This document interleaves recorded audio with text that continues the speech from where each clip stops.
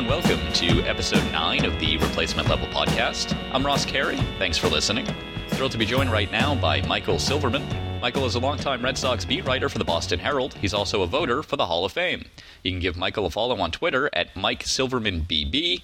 Michael, thanks so much for taking the time to join the podcast today.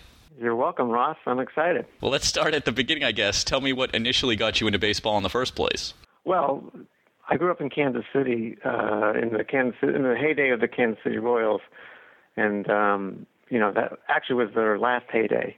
But I grew up in the time of George Brett, and easily became a fan of the team then, and I've maintained it the whole time. And I didn't get into journalism in order to become a baseball writer, but when the opportunity was presented to me at the Boston Herald in the middle of the 1995 season. Michael, do you want to cover the Red Sox? I was like, of course I do. And that's what I've been doing ever since. So why did you get into journalism? I love to write, and I think I was going to become either a lawyer or some kind of a writer. And once I took my LSATs, I quickly realized law is not for me, and I went into the publishing end, and through a few odd jobs here and there. I went to graduate school in journalism as well. I kind of backed my way into newspapers and then backed my way into the sports section. It wasn't by design, but it worked out that way. So I was able, I've been a baseball fan all my life, and to be able to write about it it's a lot of fun. I mean, I think baseball is the best sport to cover. Just so much, you can do, and you can take it any way you want. You can be nuts and bolts. There's always room for the flowery, poetic type of writers, and there's lots of numbers to digest, and, you can go anywhere you want with it. It's got a great history, and, it's a fun world to be around. You started covering baseball in 1995. That was sort of the middle, is I guess what is now defined as the steroid era. Before we get into some Hall of Fame talk, how do you think the steroid situation was handled and covered by the baseball writers when it was happening? Well, I've had to ask myself that too. So when I first started, obviously I hadn't covered a major, any kind of a professional beat before. So,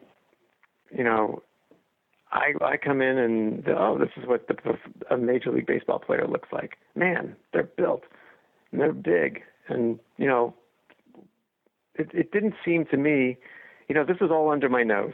And it's not as if guys had needles lying around on their chairs or anything like that. I think as a whole, obviously, I missed it, or was oblivious to it. I'll tell you, I was never willingly oblivious, but it just seemed to me that as stories started to develop, it's a funny thing, the balance of cultivating sources, and are you going to be is your paper have an agenda to get to the bottom of the steroid story? I don't think any paper in the country really did or really cared. I think eyebrows were raised, but there weren't a lot of reporters who were going after baseball at the time. Towards the end of it, yes, it started to grow and grow until finally it became a very big deal. So I think early on, to answer your question, though, Russ, baseball writers didn't do a great job at all in the thick of it, in the midst of it. And why that is, I'm not exactly sure. When did the suspicions, or when did you find that the collective press box started talking about PED use? I don't think it was as early as 95. Do you think it would happen during the 98 season? Yeah, around the late 90s. Definitely by then. What year did Greg Vaughn go off? Didn't he hit over 50, I think? I mean, I think around by that time, after that season, that's when everyone was like, oh boy, here we go. But, strangely enough, it wasn't, I just don't remember at the time. And correct me if I'm wrong, or if some listener out there hears it and says, well, no, Journalist X there were a lot of stories written about it, but I don't really remember them. And it wasn't until the AP writer, and unfortunately I forget his name, pointed out the bottle of Andrew. Right, Andrew in Mark McGwire's locker. I think that was the first time it kind of came to the forefront. Well, it's interesting, and this is part of how much media has changed just since 1995 with the internet, and everything has exploded, and everything is so instantaneous now, and everything blows up. Big stories blow up, but even stories that are non-stories blow up, too. There was a story in the San Diego Tribune, I believe in 1995, where Tony Gwynn and Frank Thomas mentioned that PEDs were becoming a problem in baseball, and it got no traction. Think about that today. Think about having two Hall of Fame caliber players saying that drugs are a problem in any sport. Imagine any two superstars doing that in any sport. It would be national news. Brian Williams would be talking about it on NBC. That two players of that caliber could say something and go completely unnoticed by media and by the game itself is kind of like, how does that happen?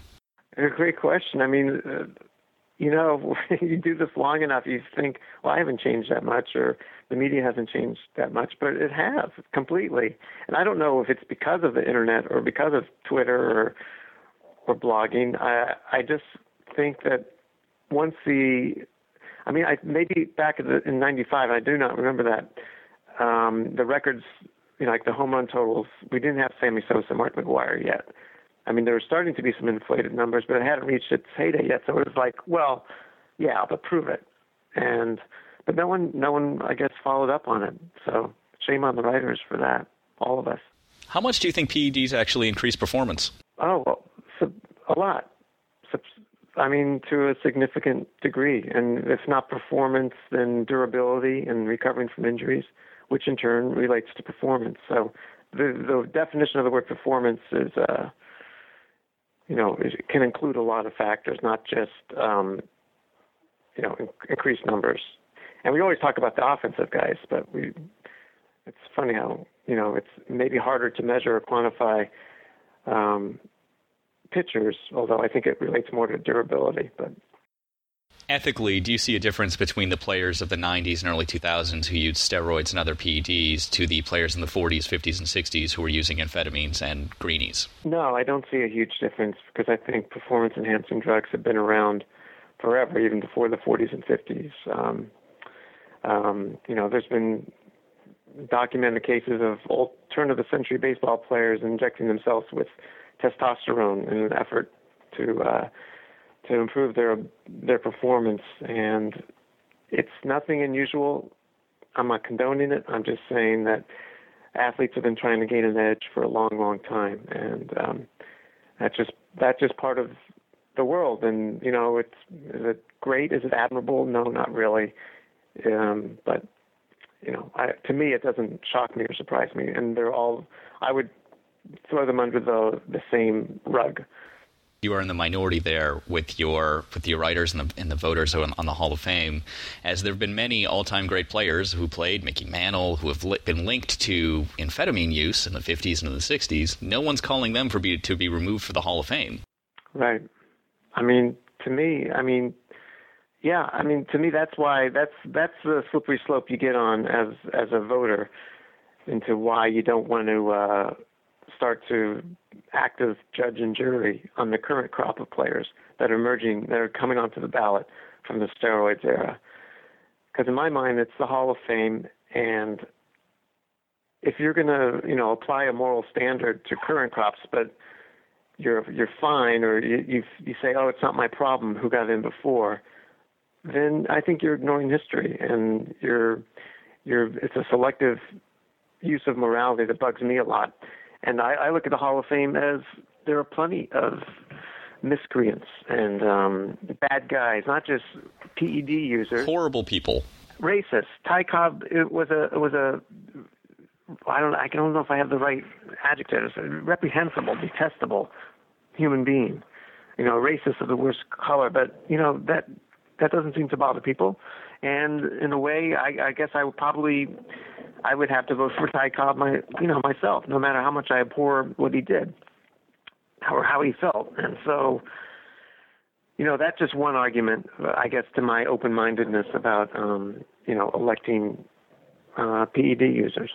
Well, let's get into that specifically. 2013, of course, obviously marks the first year that Barry Bonds and Roger Clemens will appear on the ballot. There are several other players who have been directly linked or widely suspected of using PEDs on the ballot as well. Many of them had Hall of Fame caliber careers. What's your view on PEDs in the Hall? I started voting in 7 years ago, And that happened to be the first year that Mark McGwire was on the ballot. So I had kind of make my peace with this. I always wanted to be consistent. I strive for consistency when it comes to why and how I vote for the Hall of Fame. I gave it a lot of thought. So far, and I'm always reserve the right to change my mind, I guess. But when it came to McGwire, who I think is actually a good debate whether he's Hall of Fame worthy or not, but in my mind he was. He wasn't one-dimensional. I was not willing to throw out, and I saw the upcoming ballots coming ahead in the horizon, and I realized there'd be other choices to make as well, but I just wasn't willing to sweep everyone under the rug and declare everyone guilty or suspicious. And I didn't know how many times Mark McGwire, faced a pitcher who was using PEDs as well. That's a weak argument, but that's just one of like 10 I could come up with as to why I'm willing to, I guess, overlook PED use or accept it or move by it. And the only thing that says on the ballot why I should consider it is the character clause. But I'm not going to, it doesn't say how much you should weigh character of a player when you determine your vote. I choose, when it comes to PED use and how that relates to the character clause, I choose to weigh it pretty low. So that's how I look at, suspected or proven PED users and how I approach them. So it's kind of more of a, because I'm not willing to write off an entire generation, I'm going to try to keep it to just the stats and their impact on the game. How do you think the Hall has handled the issue? I think so far very well. I mean, I know each year I think they have to confront it more and more. And I know this year Jeff Idelson, who's the president of the Hall of Fame and a very level-headed, fair-minded guy, I think, put out a Q&A on the website, which I think everyone should go to and read through. I mean, they're very much in the education mode, and they want to alert Hall of Fame visitors, whether they go to Cooperstown or go to the website, about this is what happened, and this is why the numbers, this is the steroids there. They don't hide from it. And, there's a Q&A which says, has anyone ever had their Hall of Fame plaque, taken out of the hall? And, the answer is no. And that's never presented itself, and it never has happened. There's no precedent for that. And it's actually only happened once in the four major team sports: basketball, football, baseball, hockey. It only happened in hockey with the corrupt agent whose name is escaping me that screwed over Bobby Orr. The players protested and he was removed, but that's the only time someone has ever been removed from any of the major Hall of Fames. No player has ever been removed. Yeah, well, including O.J. Simpson. Good. I think that's fine. Every vote is a reflection of that moment in time and how the voters felt about it. And whether they get it wrong or whether they elect a bad person, a PED user or a suspected murderer or a racist, it's an imperfect society, and the Hall of Fame is not perfect, just like society is, and there's elections you don't agree with the outcome, and unless you move to Canada, you live with it. And this is election to Hall of Fame. It's not really a pure democracy, but it's a system we have now, and every vote reflects the current state of mind of the voters. And like you said, my personal outlook on all this is in the minority for now. I think the writers are making a mistake by keeping these guys out. I think in the end it's bad for baseball. It's bad for baseball that baseball as a whole is trying to move on from steroids and the steroid era, but they can't because many of the best players of a generation are now being talked about with only using steroids. And this is going to be the case for another 20 years, and even longer when you think about how long A-Rod still has left on his contract, and when A-Rod's got 5 years after he plays, and then he's going to be on the ballot forever as well. There's no resolution in sight, but one of the things that bothers me is that too much is being based on the unknown. Look, we really have no idea how much steroids increased Mark McGwire's performance. We have no idea how many home runs he would have hit without them. To me, steroid use is part of McGwire's legacy, but it's not all of his legacy. I can look at McGwire and say he is one of the best power hitters of all time, and he used steroids, as both are true. Right.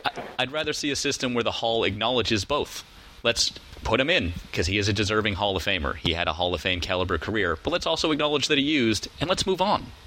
I agree, and here's another argument that supports, your frame of mind and mine as well.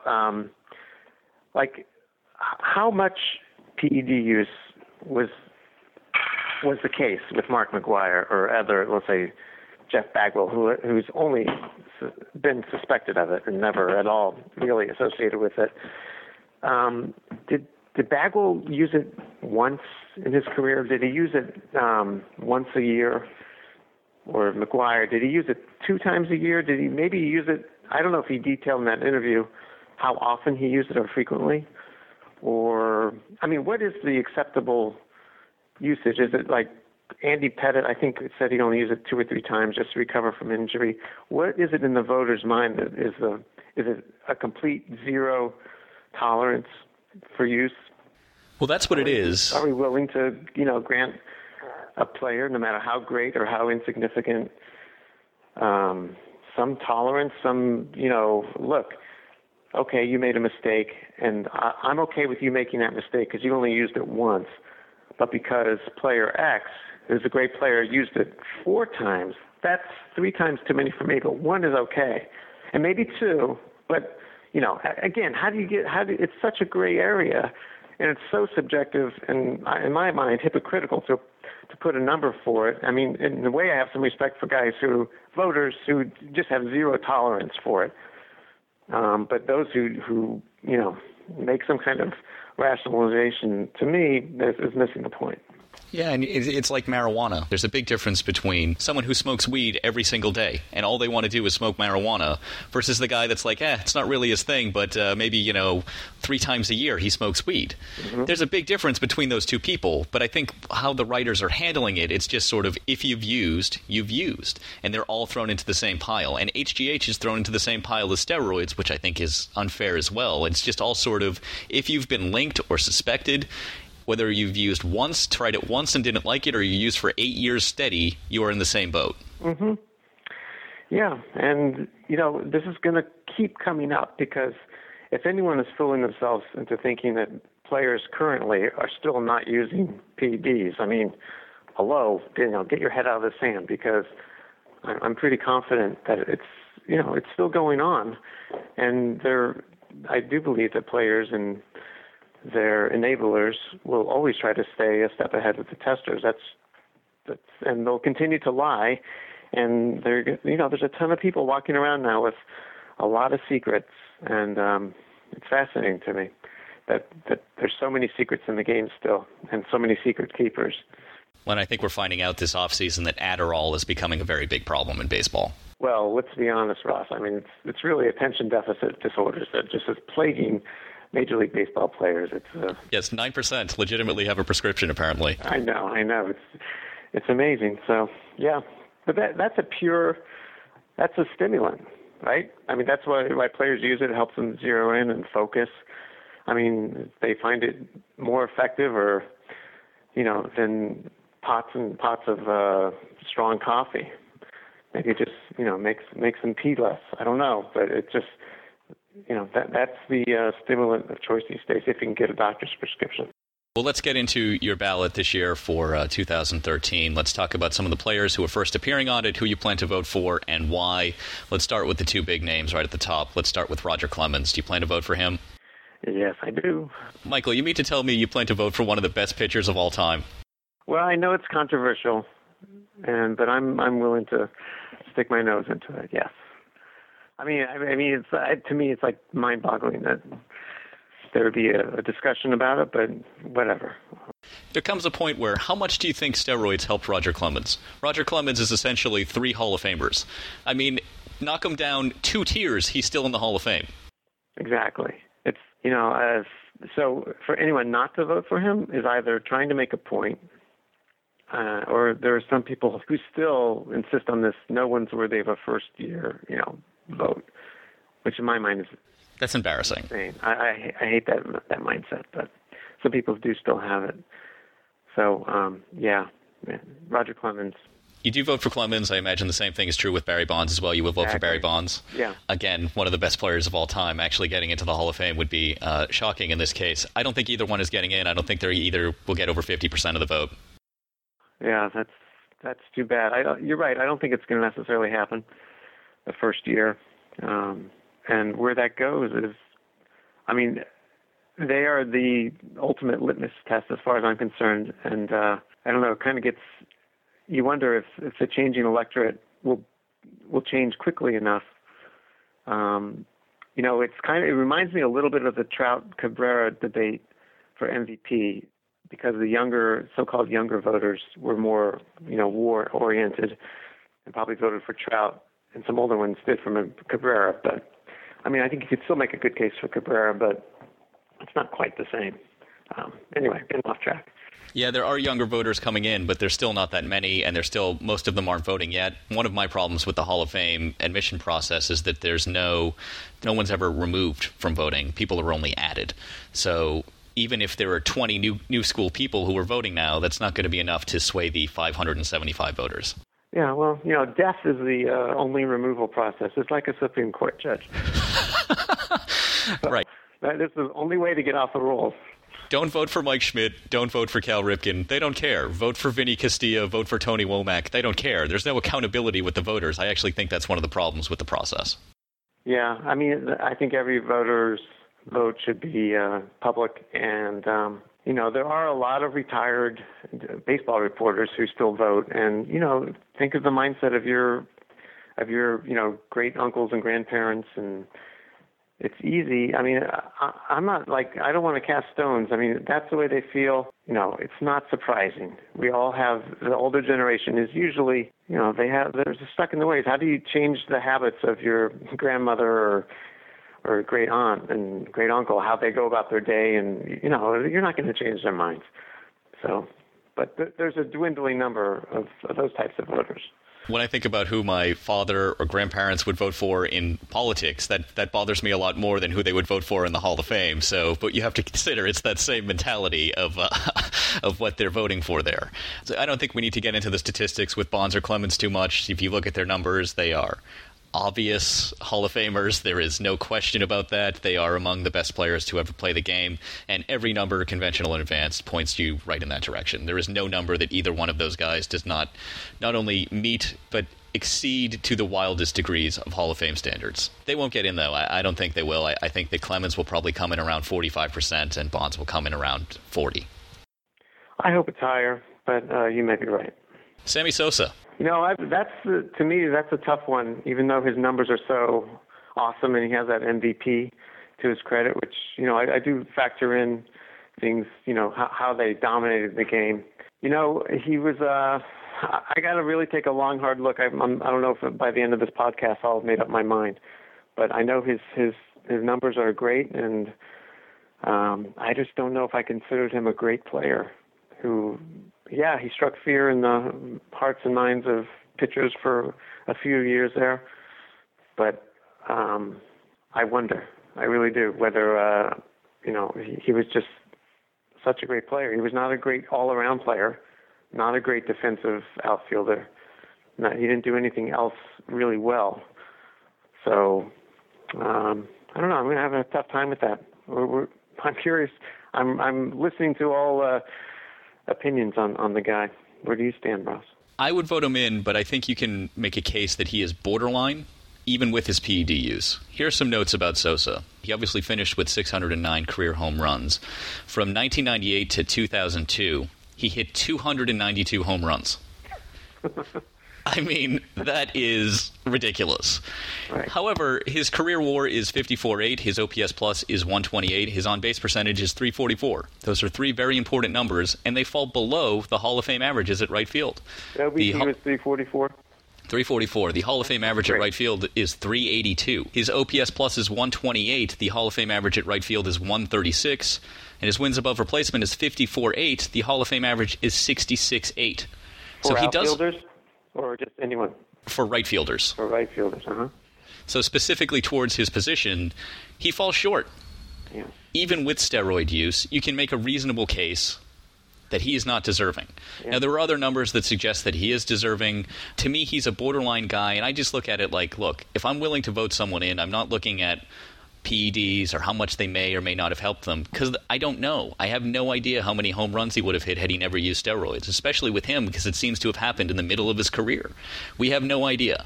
I'm just willing to say he had a Hall of Fame career, even though he's much more borderline than his traditional numbers would suggest. I'm willing to put him in, and I'm not looking at the steroid issue with him at all. Yeah, even if I ignore, I got to kind of weigh him against Mark McGwire, who I have voted for consistently. Mark McGwire, his OBP, I believe, is quite high, besides the home run totals. I think I'd rather have Mark McGwire at his peak than Sammy Sosa. McGwire, I think, is top 20 all-time in slugging percentage. McGwire was an elite hitter for a period of time, and Sosa has the home run total, the 292 in 5 years. I mean, that is out of control. But beyond that, the percentages and the rate stats aren't really there in Sosa's favor. Yeah. So right now, I guess I think I'm leaning against Sosa, but I got a few weeks. I would vote for Sosa. I do think he's deserving, but he would not be one of my 10. The Hall of Fame allows you to vote for 10 guys. Mm-hmm. I would vote for 14 guys this year, and Sosa may be 14th on my list. Wow. Okay. Let's move on to Mike Piazza. Yeah, I think he's going to get my vote. No, it's not like, oh my God, of course, but yeah, it doesn't take too long of looking at his numbers to see where he stacks up against other catchers. And not great defensively, but I think pretty much is in the conversation, obviously, about the greatest offensive catcher of all time. Yeah, I think that it's tough to rank him. If you were to rank the best catchers of all time, it's nearly impossible to put him ahead of Bench because of what Bench did offensively and defensively. Right. Mm-hmm. But everyone else, I think, is fair game. Some of the Hall of Fame averages at catcher, these actually include Deacon White, who just got in from the Veterans Committee as well. A Hall of Fame average Baseball Reference WAR is 47.6. Piazza's at 56.1. Fangraphs WAR 54.3. Piazza's at 66.8. OPS plus, the Hall of Fame average for the catchers, the 14 catchers in, is 120. Piazza's at 143. Runs created plus 120. Hall of Fame average for the catchers. Piazza again at 141. The average slash line 287. 361, 441, Piazza 308, 377, 545. He destroys every number offensively. If you're not looking at PEDs, he's one of those guys where, yeah, he is a terrible defensive catcher, but he was so far and above offensively that I think you can make a reasonable case he's the second best catcher ever to play. Mm-hmm. Yeah. No argument for me. Curt Schilling, I got you covered. Yeah. Another guy like Sosa, but I think it's going to come down to how much I weigh the postseason in an era of when he had more opportunities to pitch in the postseason. How I'm going to look at his stats, because he did play many seasons. I don't have all the numbers here. I don't have. I'm not really going to crunch numbers here during this podcast, but, obviously he was a dominant pitcher of his time, and as a postseason pitcher, he was off the charts. So I'm looking forward to diving into him, because to me, he's on the bubble, and not a slam dunk by any means, but I'm got to dive into the numbers there. There's a lot of things to look at. Let me give you some numbers with Schilling. I feel like Schilling is one of those guys where, I hear people refer to him as borderline and on the bubble. And look, Schilling's one of those guys, too. If we talk about off-the-field issues, he's literally being charged with fraud. So if you're looking at character clauses, does this factor into people's decision-making? It'll be interesting to see. I think it actually will with some of the Boston-based voters. I think that they may knock him for that. Oh, really? Yeah, I don't know about that. But even though there's opinions up and down, everyone understands he has a strong personality, to put it mildly, and he rubs a lot of people the wrong way. I would hope, and knowing a lot of the voters here in Boston, I don't think, I could be wrong, but I suspect no one's going to hold his personality against him. And also this whole stuff with his post-playing career, I look at that as far too complex to say that he was guilty of fraud, even though, there's obviously a lot of strong egos there between politicians and ex-baseball players. So complicated. The game has changed so much from the early 20th century and from the late 1800s when, Pud Galvin was pitching 600 innings a year and striking out 200 batters. Yeah. The game, I don't really find it relevant to compare modern pitchers to anyone of that era or use averages from anyone that era. I look at pitchers who started their career from 1942 and up, and that's 19 pitchers. It's Seaver, Niekro, Blyleven, Perry, Spahn, Carlton, Gibson, Ryan, Jenkins, Roberts, Palmer, Sutton, Marichal, Drysdale, Bunning, Ford, Koufax, Lemon, and Hunter. I think that's a pretty good group when you look at the averages of those pitchers to gauge modern pitchers too. It's how I would gauge Clemens, Schilling, even someone like Jack Morris. So those are the standards I'll use with Curt Schilling. Some of his numbers against that group, I don't put too much value into wins, but the average win total of that group is 272 and Schilling's at 216, so that he does fall below there. The win percentage of that group is 582 and Schilling's at 597. The average strikeouts of that group is 2,968. Schilling's at 3,116. The average ERA plus of that group is 119. Schilling's at 127. So even though he falls below the raw number of ERA, which the average of that group is 311, Schilling's at 346. The ERA plus is a much better number to look at. FIP of that group is 324. Schilling's at 323. However, the FIP minus, Schilling is at 74. The group is at 89. You want that to be the lower number, so Schilling is significantly lower. WHIP, the average of that group, 1.18. Schilling's at 1.13. OPS plus against, the average of that group is 85. Schilling is at 77. The average of that group on Baseball Reference WAR is 69. Schilling is at 76.9. The average Fangraphs WAR is 78.4. Schilling is at 86.1. Strikeouts per nine of the Hall of Fame group is 6.25. Schilling is at 8.60.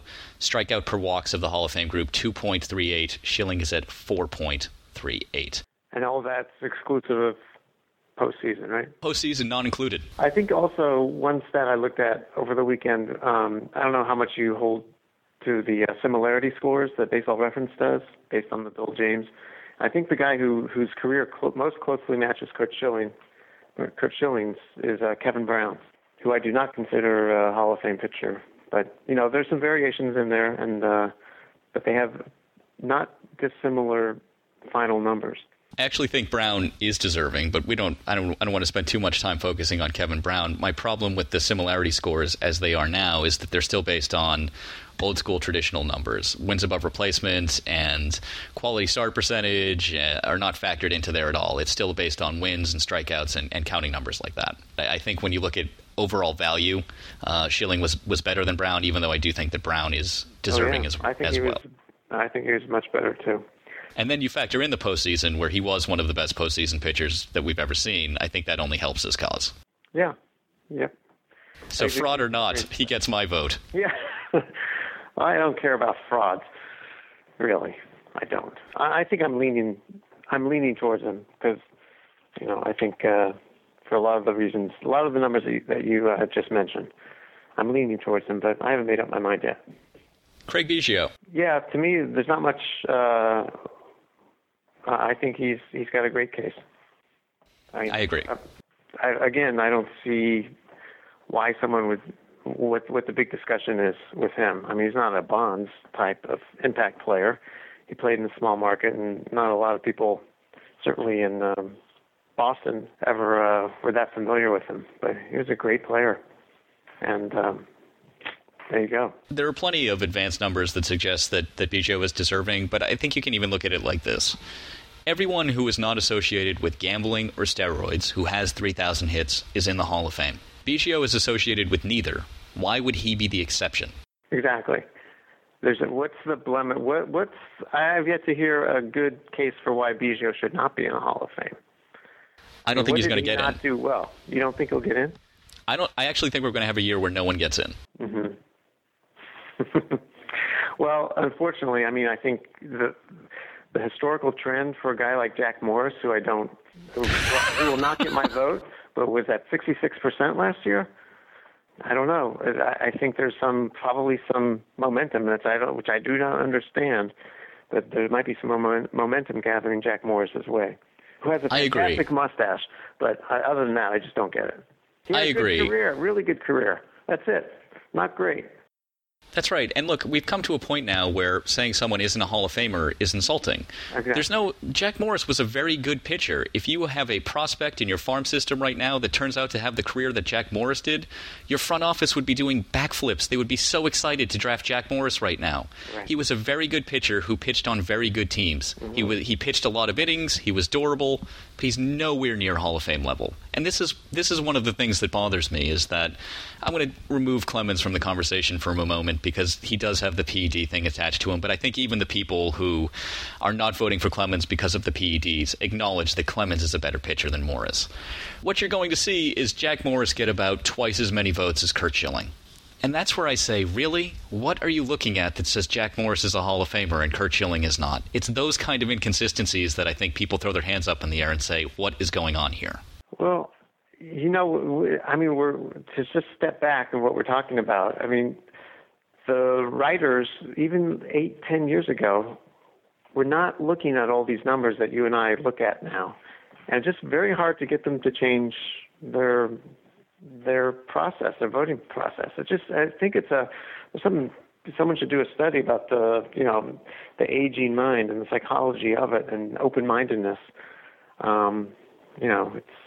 There's a lot of that going on, unfortunately. And I don't like whenever I discuss Hall of Fame voting, I try to catch myself, and that way I don't tear down some peers and colleagues, because it's kind of easy to do that. And I like these guys. A lot of guys who I know vote or feel differently than I do, and it becomes almost personal. And because I have strong opinions about it too, but it's not my job to lobby them to change. I can only, on an annual basis, I'll write something about, here's who I voted for and why.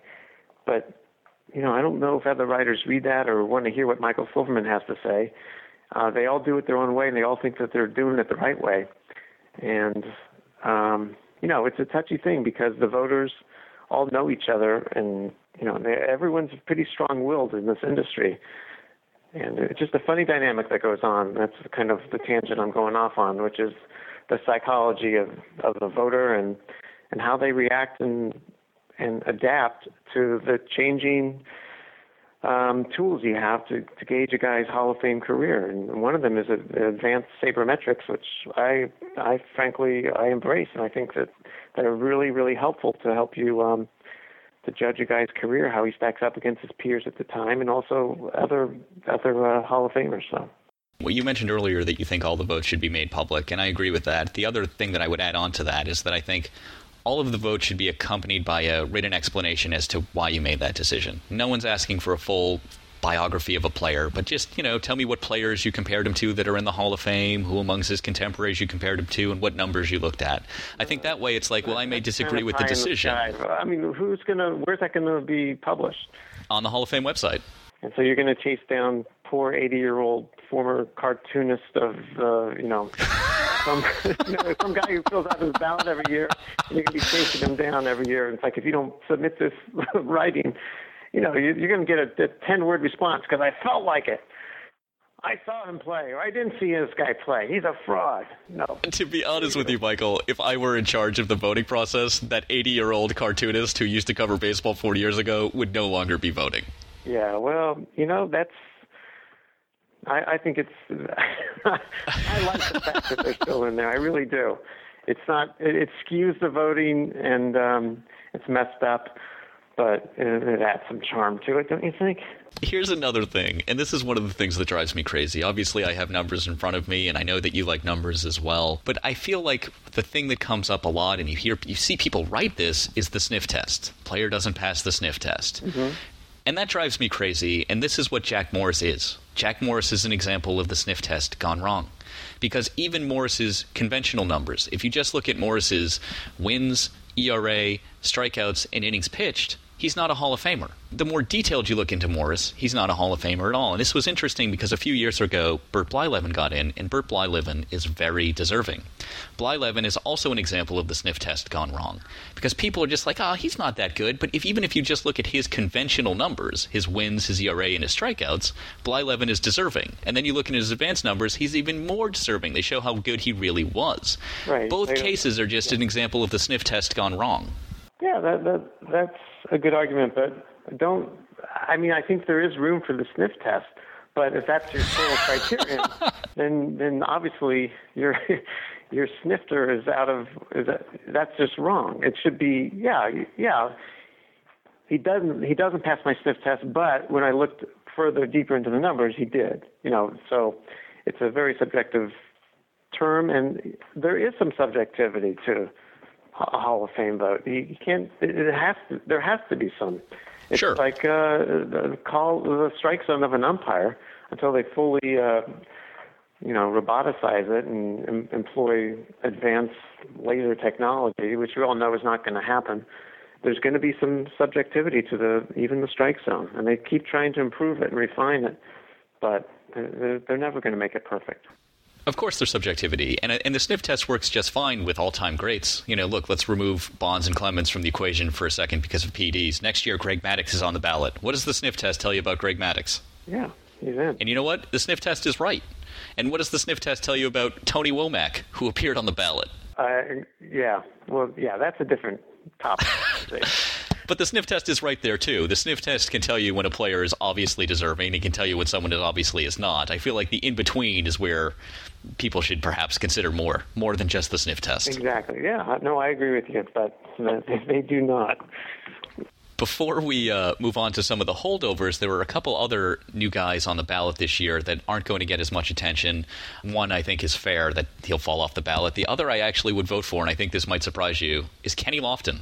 Okay. I mean, you'd have to make the case for me why, because I'm sure there's a lot of numbers there that are good, but was he an impact player?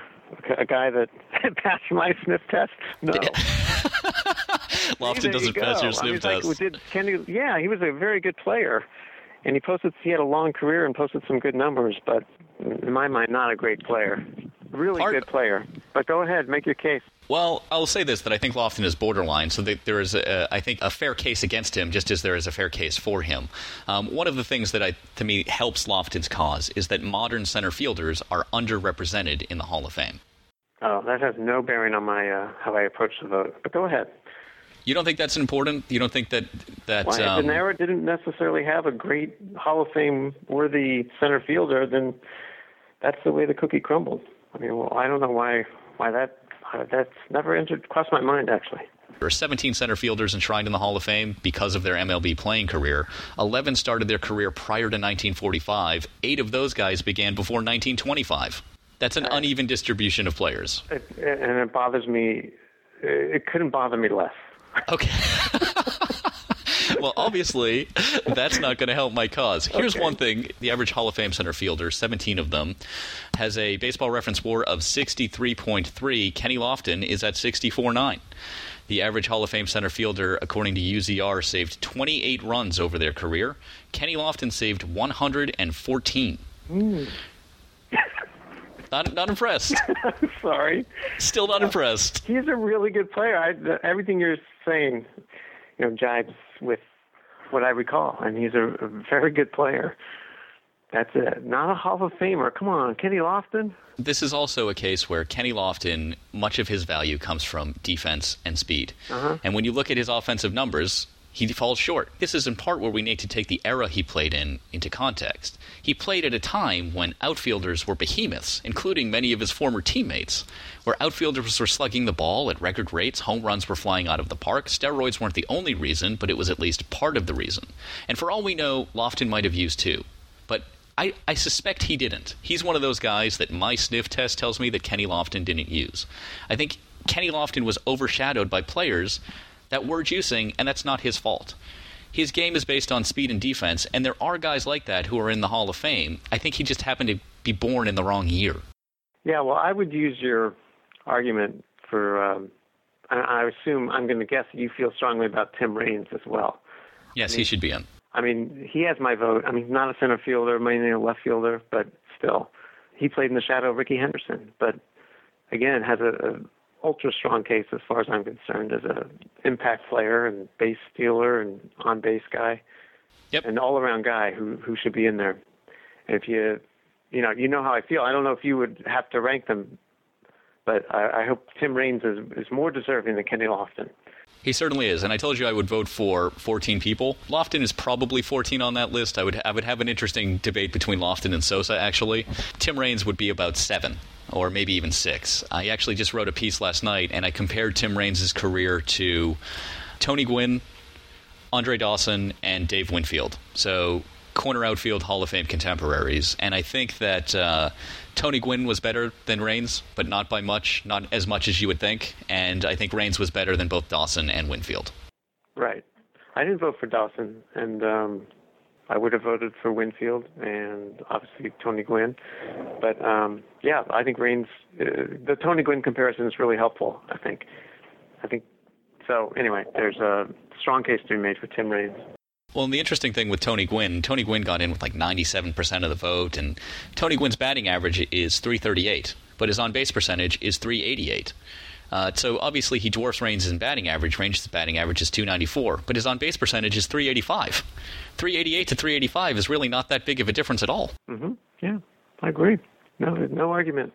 One other new guy coming on the ballot this year who I don't think is deserving. I think he'll fall off right away. I think Lofton will fall off right away. I just think that's unfortunate. I think he deserves better than that. But David Wells, any consideration with him? No. You know who his career resembles? Jack Morris.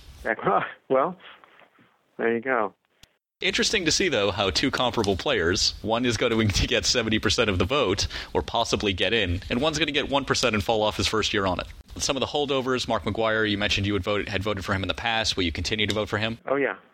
Yeah, although I have to admit that I still haven't seen the interview. I think it was with Dan Patrick. I think he said something about how if he were a voter, he wouldn't vote for himself. Yeah, he said based on the current criteria, he would not. Oh, okay. I need to get a transcript of that. That kind of got under my skin. I don't think it's going to change my mind, but it kind of bothers me. But he'll still get my vote. How about Rafael Palmeiro? The numbers are so good, and then I look at his. The short answer is no, because I don't want to compare him to Kenny Lofton, but he was he's a better player than Kenny Lofton. You think so? I bet I could make a case for Lofton, but go ahead. But he just wasn't great, and I saw a lot of the second half of his career in person, and he always seemed to change the outcome of the games, but I know there's a lot more to my vote than games I saw Rafael Palmeiro play. But, kind of on the cusp, a bubble guy, but I don't think he's going to make the cut, in my cut. Does it factor into your equation at all with Palmeiro that he actually tested positive in an era when there actually became testing, when baseball decided to get more serious about PED use and PED testing? Does his positive test do anything to your thinking? Nah, it doesn't. I would vote for him, but I think I see him as borderline as well. Of the 14 that I would vote for, I see 3 as borderline, Lofton, Sosa, and Palmeiro. The other 11 I think all meet or exceed standards. And one of those guys next is Jeff Bagwell. Oh, yeah, he's got my vote. He had it... what year is this for him? It's his 3rd year.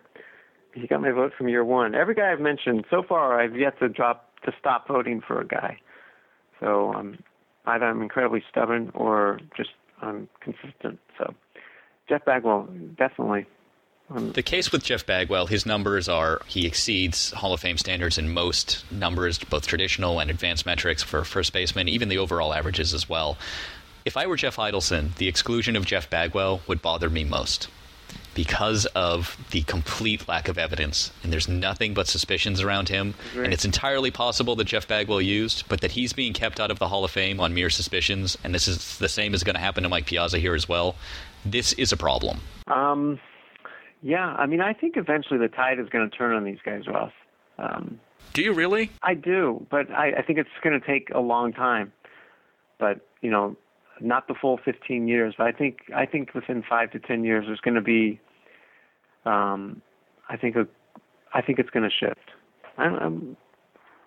What's going to be the change that changes the? I think as more and more, I just think the changing electorate, and I think there's just going to be a greater acknowledgement that to be selective about our usage of PED use and how we apply it to Hall of Fame vote will start to change. I don't have a lot to base that on. I have no sabermetrics to rely upon, just a hunch. Do you think that there's people in the Hall of Fame that have used steroids? Oh, yeah, I do. I do, too. And that's That's another thing that bothers me. Yeah, I honestly do. I mean, I'm not going to sit here and accuse someone of it, but you look at some guys with very, durable careers, or some spikes in their careers, or why? I have no reason to believe that these guys pass some kind of were of purer morality than anyone else. So we kind of hold them to that standard, but I don't know why we do. Only 7 Hall of Famers who started their career in the 80s are in the Hall of Fame.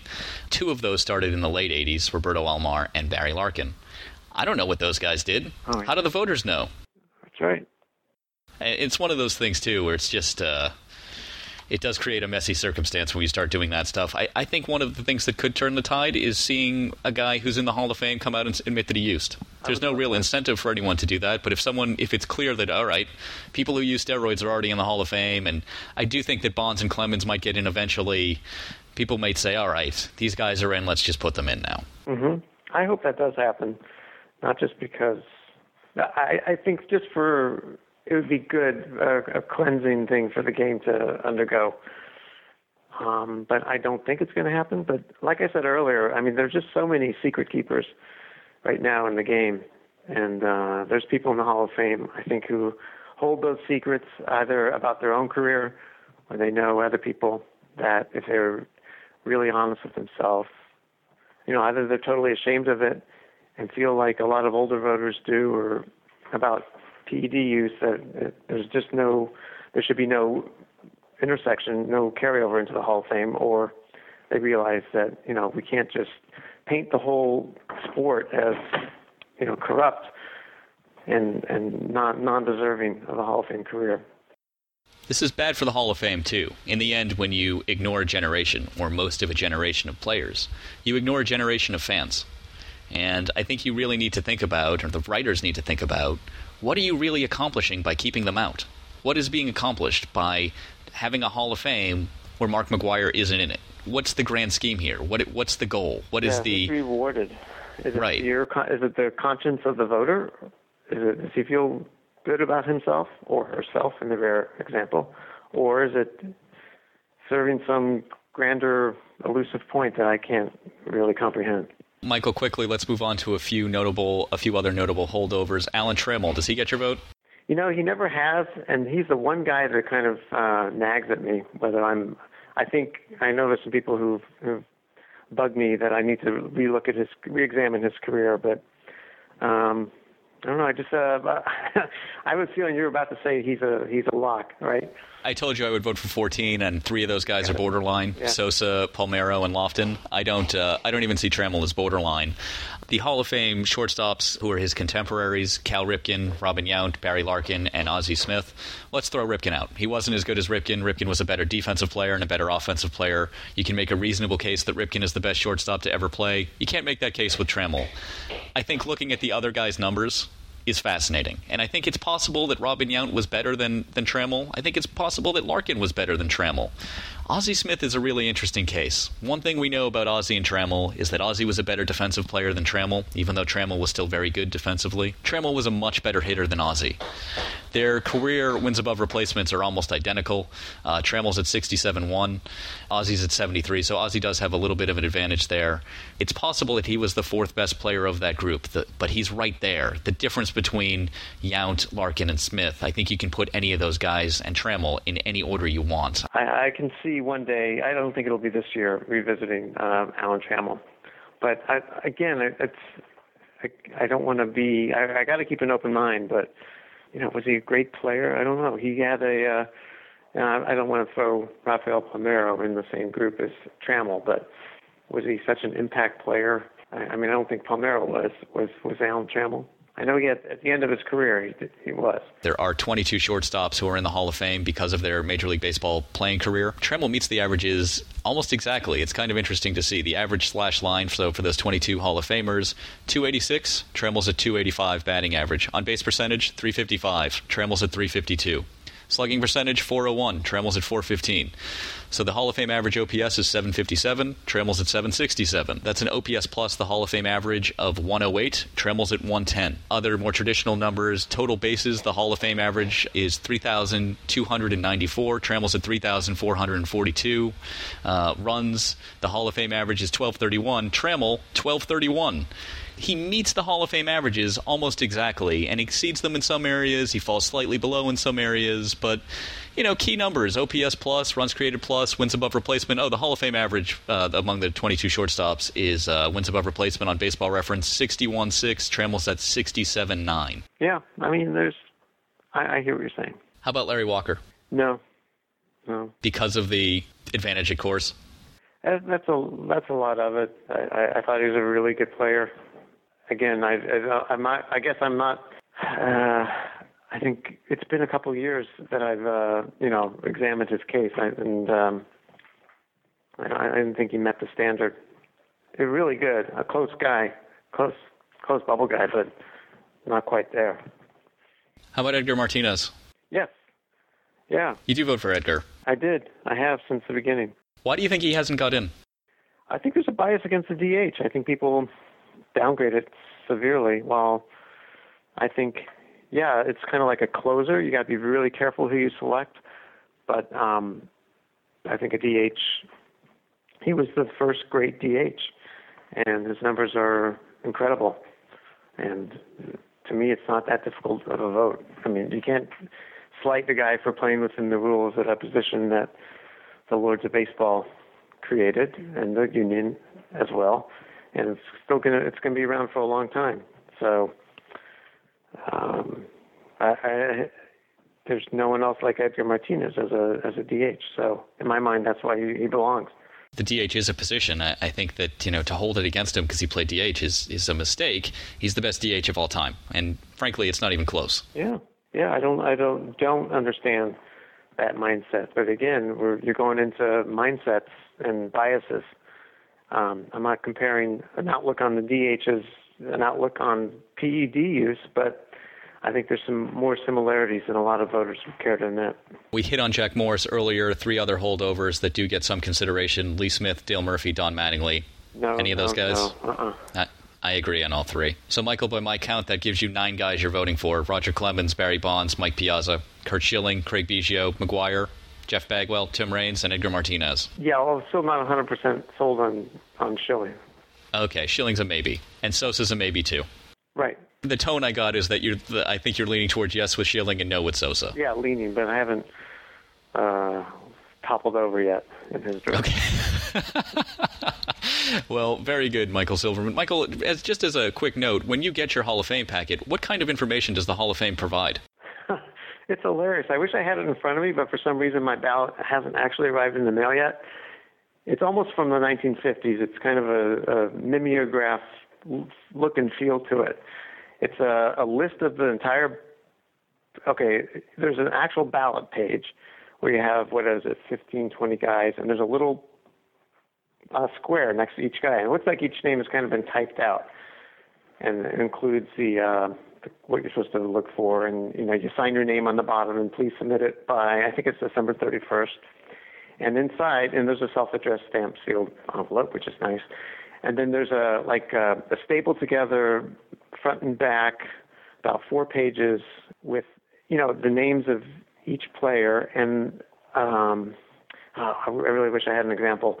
And it'd just be about 5 or 6 densely packed lines of like Jack Morris led the American League and wins. I don't think that is the case. That's a bad example, but his postseason record or pitch blank number of Game 7s, deciding games of the World Series. Just like unrelated, no comparisons, just a conglomeration of ... kind of stats that go on for 3 or 4 lines, and it's the next person. So there's no context. There's no. It's hilarious. There's none of the stuff that you have, obviously, which would be really nice. It's not charming, really. It's not quaint. It's one of those areas that I wish the Baseball Hall of Fame, that's on. I think the baseball writers really. I think will there's room for an update. There's a definite need for an upgrade in terms of how it's presented to us. Are there any sabermetric numbers that are included, or is it just, here's his batting average, here's his wins? I'm trying to think. No, I doubt the WAR has ever been included on any of those. I think OBP and probably there might have been the random use of OPS. I don't know. I really okay, the OPS is a step in the right direction. You would think so, yeah. So it's. I think a lot of the listeners would be pretty surprised and bothered by it. So, Michael, do you think anyone will actually get in? You mentioned Jack Morris earlier. Do you think any of the, you think Clemens, Bonds, you think Biggio, Bagwell, Piazza, you think anyone will get in this year? I hadn't really thought about no one getting in. Honestly, I don't really think about that too much, but I do think, if anyone, Jack Morris, and otherwise probably nobody. I can't wait to see what Bonds and Clemens get.